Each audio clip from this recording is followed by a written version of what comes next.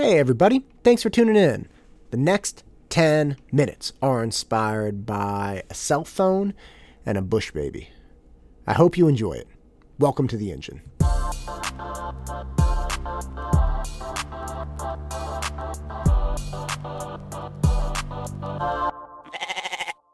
My boys have some weird obsession with me playing in their rooms. I don't know what it is.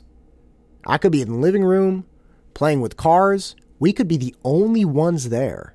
And they will look at me and say, "Daddy, play in my room with me, please."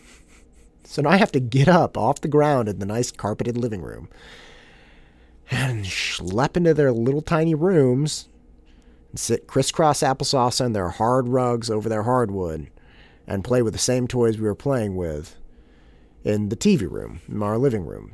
So I find myself there quite frequently, as of course, try to make my kids feel special. I try to help them feel like we had alone time, even though we were alone in the living room. They just wanted to be in the room. So we're in the bedroom.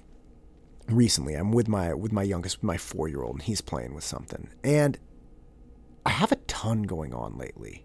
I don't know what's exactly happened, but I've been interviewing a ton of people for the Board of Education election and interviewing somebody running for town council, and tremendous interviews, by the way. If you haven't listened to them and you live in the San Ramon Valley area, it's amazing to hear the depth and nuance that these people are going through trying to get our schools to stay at the top or even improve. Because again, we have very, very good schools here, which is wonderful. That's one of the reasons why my wife and I moved here. So it's really cool talking to these people, but there's so many things going on. Juniors are ticking back up with test prep, and seniors are texting me all the time about essays, trying to get lined up for essay classes. I'm running essay classes at the local high schools as well.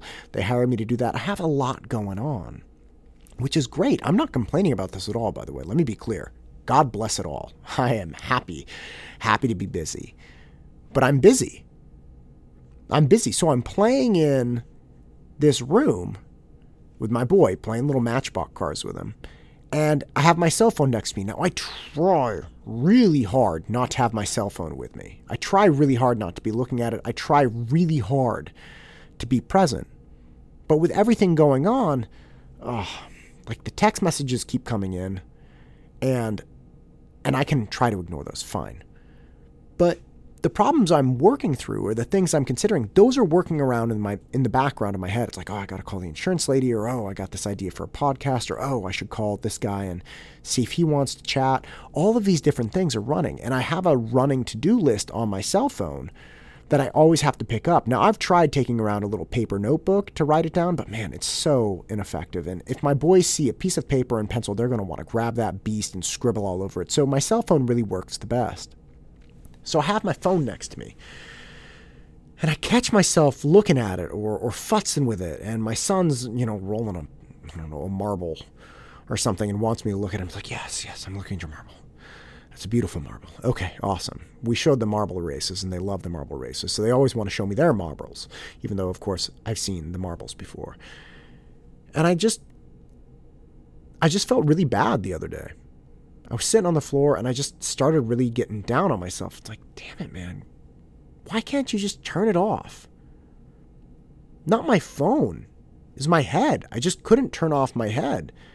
And if you think it's just when I was hanging out in that room, you're wrong. I woke up at 4 a.m. yesterday. 4 a.m. sitting, thinking about a comic show that I'm going to put on for my students when we get out of COVID. Now, we're not even near being out of COVID. I'm thinking 4 to 8 months from now, having a big, awesome night, having my students there, renting out a community center as a celebration that we made it through. I'd have guest performers, and then I'd get up and do like an hour comedy skit. I've already started working it out. These are all the things floating around in my head. I can't stop them from coming. It's like a poorly managed explosion all day long. And I try to turn it off, but it's tough. These are the things that are floating around. And I heard a podcast recently where a guest was talking about visiting Africa. and living with these hunter-gatherers for some time. It was really interesting. He's talking about one of the last tribes of hunter-gatherers, and obviously they're not living in prosperity. The big game that used to be there when the elders were younger is gone. They used to be able to bring down elephants and, a giraffe or a hippopotamus or something like that, and everybody would eat. And now they pretty much just eat baboon. That's pretty much the only thing that still lives in the area. The environment has changed. Poaching has changed it a lot. You can't walk outside and just find an elephant and take the elephant down. And he was talking about one of the younger kids, taking him around. Not taking him around town, but taking him around his town, essentially, which is just this wilderness that they happen to be hanging out in. Because, again, they're nomadic. They just pick up and move. So he's wandering through and talking to him about these little things. And mid-conversation, this kid out of nowhere, I think he was like 8, reaches to his hip, grabs a slingshot, pulls a rock out of somewhere, and fires into this tree. And boom! This little bush baby drops down. This little, tiny monkey-looking thing. Think of a furry monkey mouse. That's what it looks like. Grabs the bush baby, breaks both its legs, slings it over his back, and keeps talking as if nothing has happened. And the guy watching this was like, what the hell? What just happened? And the dude literally was like, oh, it's a snack for later. He didn't know if he was getting baboon that night. He didn't know if he was going to have lunch. He didn't know if he was eating. So he sees a bush baby. He's shooting it. And you realize when you hear this that indigenous people, they don't have stores of food, right? Like these hunter-gatherers, which are as close to what we used to be back in the day, they don't have stores of food. They don't have collections. And now that the larger game is gone, they don't have this giant, elephant that they can go take down, or like a giraffe or anything. They don't have the ability to just have these giant piles of meat walking around and they go, as a group, take one down whenever they want. It just doesn't work that way. So they are constantly on alert for 2 little eyes in a tree, a little bush baby, a little bird, little anything. They're constantly on alert for seeing some source of food that other people may not be seeing. And even though the guy was in mid-conversation with the kid didn't turn that off. The kid was always on, always looking, always thinking, always looking for food. And I started thinking about this a lot in relation to me and my phone. Because it bothers me.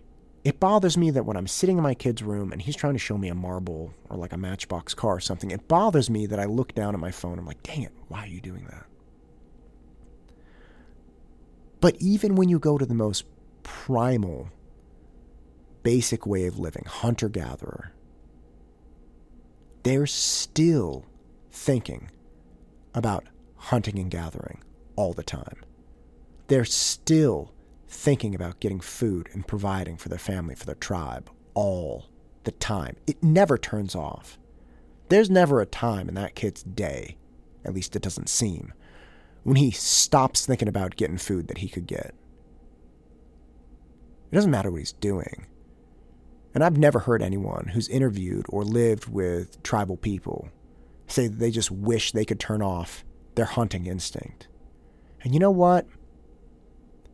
As bad as I've always felt about my cell phone, I don't sit on social media. I'm not using it for entertainment. I'm not checking the weather or checking the news. I don't even have the news app. I'm hunting. I'm responding to texts from parents and students.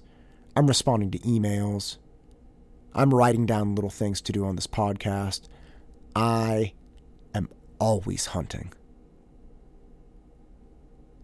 And yeah, there's a time when you can turn it off.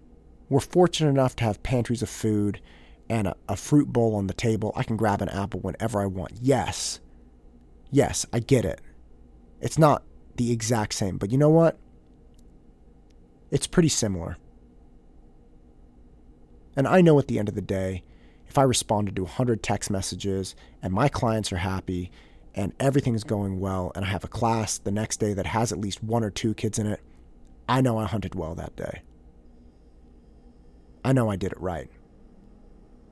And especially in times like this, where there's so many people out of work and there's so much uncertainty and there's so much worry and fear about what's going to happen tomorrow, I'm not going to apologize for hunting. I'm not going to feel bad about hunting. I'm going to do it efficiently. I'm going to do it successfully. And I'm going to bring home some food for my kids. And you should too. I'm Matt Todd. And this is the engine that drives me. Go out and crush it. Thank you, everyone. And please do remember the essay classes are lining up daily, as are the SAT and ACT review. If you need some help, just hit me up.